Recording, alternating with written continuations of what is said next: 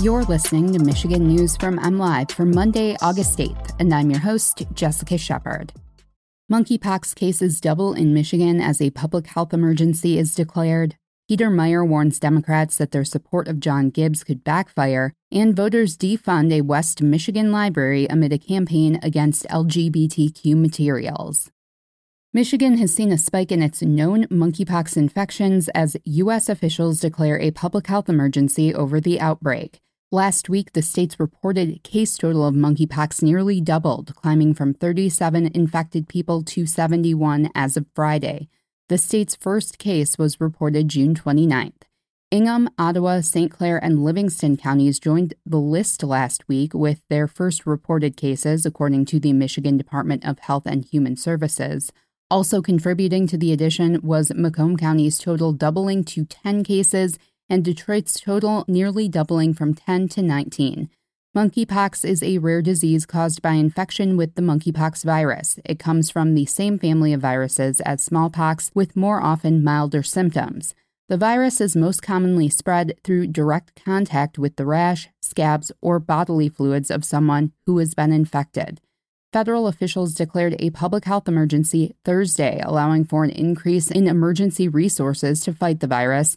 The national count has climbed to more than 7,100 cases, led by 1,700 cases in New York, 826 in California, 570 in Florida, and 570 in Illinois.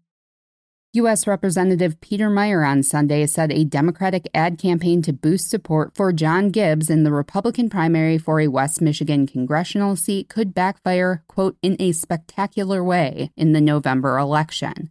It's a dangerous strategy, Meijer said, speaking on CBS Face the Nation. Where President Biden is and his approval is so in the gutter, it is easy to see that strategy backfiring in a spectacular way, which is all the more reason why we should not be embracing the zero-sum idea of politics, Meijer said. The first-term congressman who was targeted for voting to impeach former President Donald Trump after the January 6th attack on the U.S. Capitol was defeated by Gibbs 52% to 48%.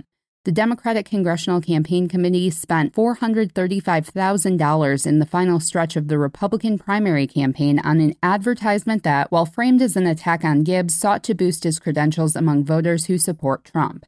The nonpartisan Cook Political Report has said the race between Gibbs and Hillary Scholten leans Democratic, but Gibbs has said he can win over Meijer's supporters and keep the district in Republican hands.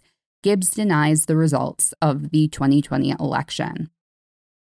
Voters in a fast-growing West Michigan township last week defunded their public library amid a campaign against LGBTQ materials on the shelves. Officials with the library in Jamestown Township say its future is now uncertain after voters shot down the operating millage renewal and increase on Tuesday, August 2nd.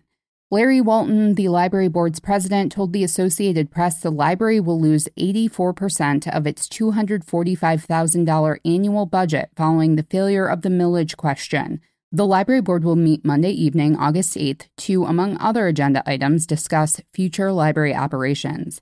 Jamestown Township, one of the fastest-growing places in the state, has a population of about 9,600 residents.